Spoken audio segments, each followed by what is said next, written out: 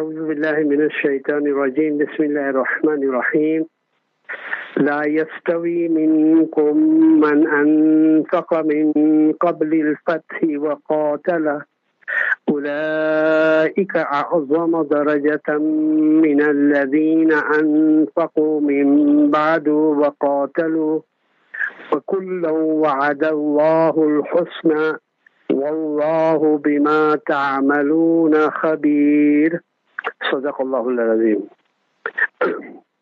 ونحن على ذلك من الشاهدين والشاكرين. Respected listeners, welcome to you wherever you are, in whichever part. Maybe the morning has just started, or maybe you are still in the night, or whatever it is. That may Allah be with you and His protection over you, and whatever you are doing, may Allah give you barakah in there. The Quran speaks a lot about the Sahaba in various parts of the Quran. I would require probably a long period of time to speak about everything, and that also might not be possible because we might not cover everything. We find here in this verse from Surah Hadid, verse 10, where Allah Ta'ala speaks about the various categories, or two categories that the Sahaba are broken up into. One thing is, you must remember that all the Anbiya alayhimus salatu wassalam had companions around them, people who believed in them, people who stood with them, people who got killed just because they uttered the same words that the Nabi uttered. You find, for instance, as an example, the incident of Sumayya. Some of the names might not appear because of my now getting slowly old, and sometimes difficulties was getting the name on. But you take, for instance, as an example, Sumayya radiallahu anha, who was the first Shahida, or the first person to be killed for the deen of Islam. So like this, we find that here you find that a lady, and to make it even worse, that the followers of the Nabi Sallallahu Alaihi Wasallam in the beginning were very poor people, laborers. You find that you take Sumayya, you take her husband, they were slaves in Makkah. Then you take Bilal radiallahu anhu, you take him also slaves. So you find that these were the weaklings physically and materially. They had nothing, but they had the nur of Iman, for which no price can be put onto. So like this, among the Sahaba, you find that there were some who were early, many were threatened, many were told, we'll kill you, we'll do this to you, we'll do that to you. You find all those threats of the kuffar in Makkah, where these people had joined up with the Nabi Sallallahu Alaihi Wasallam. Many of them had made their known, they were not secretly Muslims. Some of them might have initially maybe, but it became known that he is associating with Muhammed, or like this, the Quraysh used to say, and they knew that this is the one, your slave, your worker, yeah, you fix him up, we'll do this, we'll do that, like that. And so these people laid down their lives and with that sincerity, and they stuck onto the Nabi. You don't find, if you read up history, you don't find anybody running away from Islam. You find many movements, as an example, political movements, and you find maybe other kinds of movements. And then you find that one, two fell off, another main man who might be associated with the group falls off. You find that more with the political group. You find now in our country that we're having, so you find how many. So whereas there was one or two political groups in the country, there's now so many, and every time you hear somebody is defecting somewhere else. This was never the case of the Nabi Sallallahu Alaihi Wasallam. When that Iman entered their hearts, they were as firm as a large rock that could not be moved at all. That was there in their hearts. So like this we find that here the Quran, in this place, in this ayat that I've read to you, La yastavi minkum man anfaqa min qabli al-fathi wa qatil. The Quran has divided the Sahaba into two groups. One is before the Fath of Makkah, I'll just explain that now, and one is after the Fath of Makkah. The Fath means the victory. When the Muslims overran Makkah finally after the Treaty of Hudaybiyah, and where there was certain conditions that were made that were broken by the Quraysh, not by the Muslims, by the Quraysh, we find that they also, Rasulullah Sallallahu Alaihi Wasallam held on to all the restrictions that they placed on the Muslims. That made Hazrat Umar very angry. But the thing is that Hazrat Abu Bakr radiallahu anhu calmed him down and told him that just keep quiet, don't do anything or say anything. This is not a defeat. So like this you find that then 2 years later, the Muslims then came back again and they overran Makkah. The army was probably about 10,000 that surrounded the whole of Makkah, and those people who have been to Makkah or you've seen pictures, although pictures now is most of the rocks have been broken down and you find in that place all hotels and homes and whatever it is. So like this we find that Makkah was in a valley and surrounded by mountains, and we find that the Muslim armies virtually surrounded the whole place.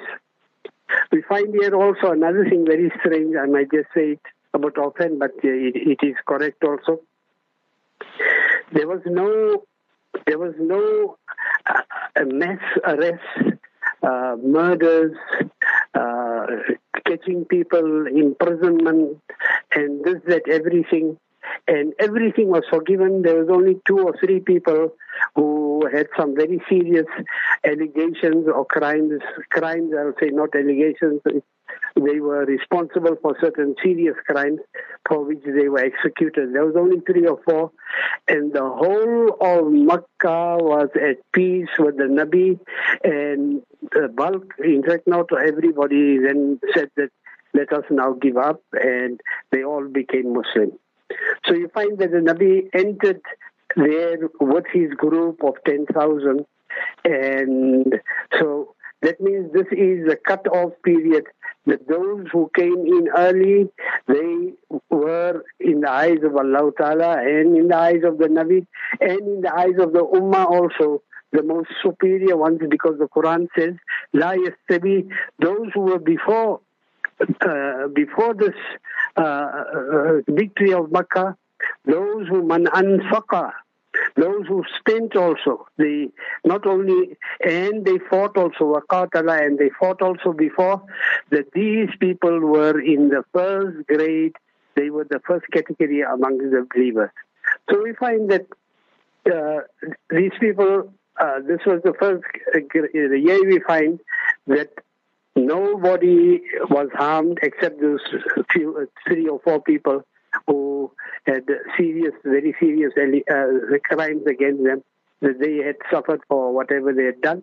But otherwise, the whole of Makkah was safe. And now, if we just take it the other way around, maybe somebody might get across on the that if you take what happened in Kabul now is that apart from the Taliban and the mullahs entering there, there were also a lot of people who were fleeing. There were people who were killed, and like this, people who were imprisoned, and all this. You find there's mass hysteria. Whereas here, absolute the asar or the impression of the Nabi on the Baladullah al-Haram, on this Allah's sacred town was such that there was absolutely peace, calm. Nobody was running away. Here you find that people, the manner in which some of the people escaped from Kabul, many of them were not criminals. They were government officials. They worked with various nationalities and all that. So we find that what a big difference is there, that when you follow the Sunnah and you find that what the Nabi did and what you come and do in a town is two different things. So anyhow, the Quran has placed these people as that these people who spent and who fought. Spent, people were not rich at that time. A lot of people were very poor.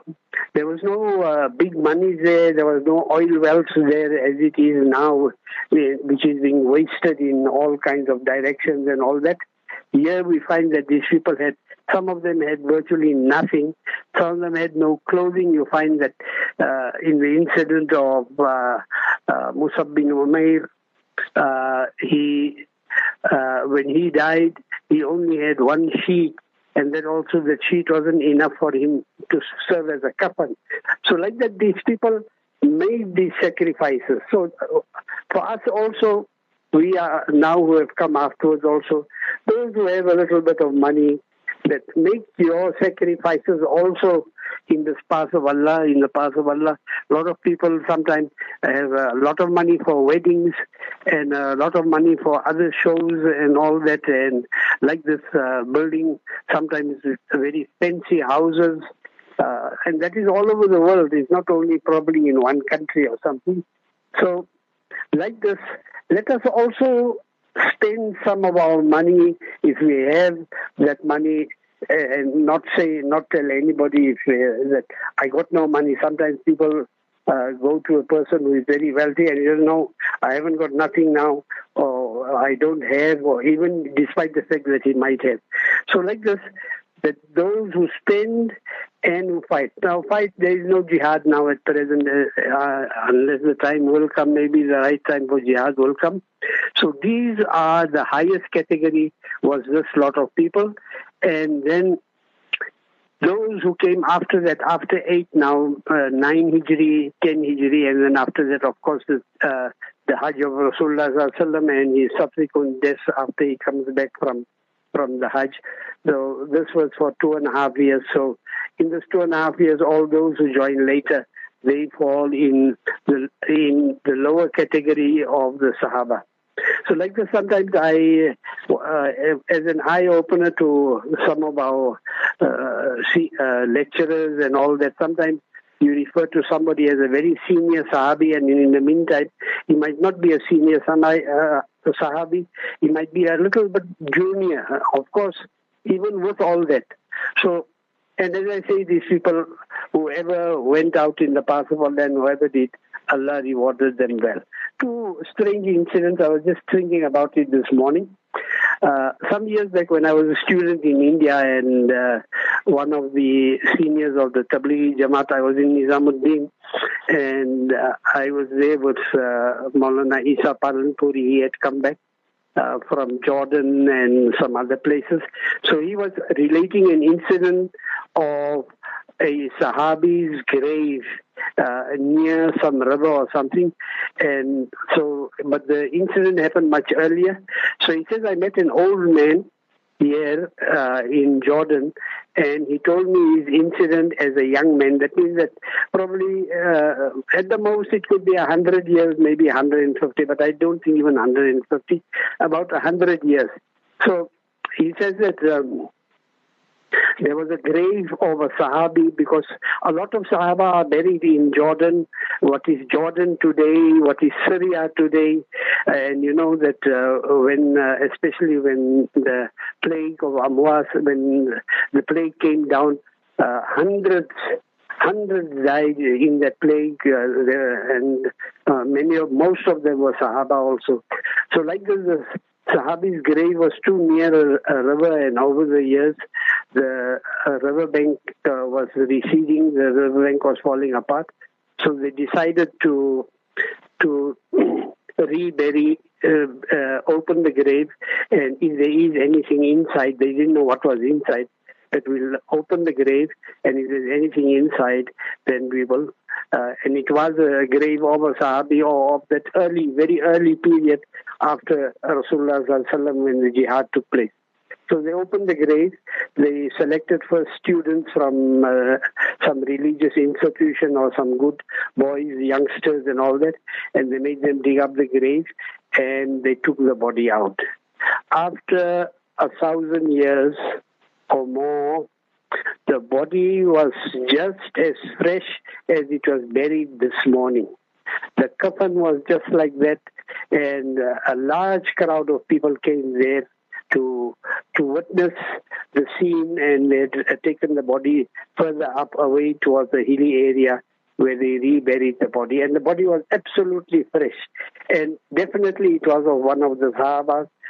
You can see, so look what promise Allah had given them, that you went in my path, I'll see to it that I look after you and I don't rot, I'll see that your body doesn't rot and all that. So like this we can see that with the intention that these people came, and they what they got is they got safety in the grave, which is the biggest thing. After us, all of us who are listening here, we know that we're not guaranteed there when they're going to drop us there alone in that dark corner, that what is going to happen to us. So let us do something.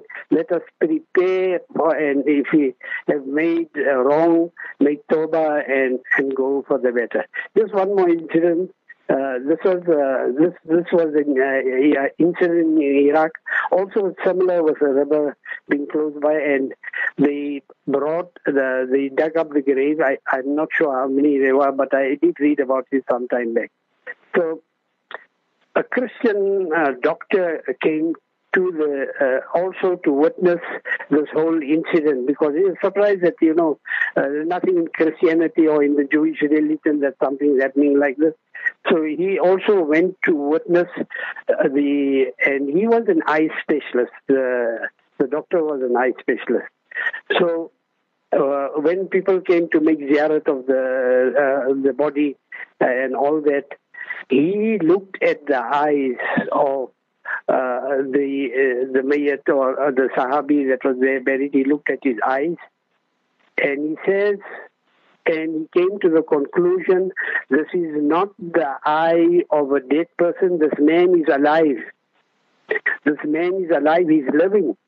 Although, there's no breath or no movement of body or anything, he says this man hasn't died yet because his eyes are totally of a living person and not a dead person. And there and there on that spot he accepted Islam. So like this, brothers, let us see how we can also, as the Sahaba lived, try and read up matter on the Sahaba, whichever language, wherever you are. Definitely there are booklets and books and volumes that are on the lives of the Sahaba. Let us see how much we can bring ourselves closer to that. Wa akhiru da'wana alhamdulillahi rabbil alamin. Subhanallah wa bihamdihi, subhanallah.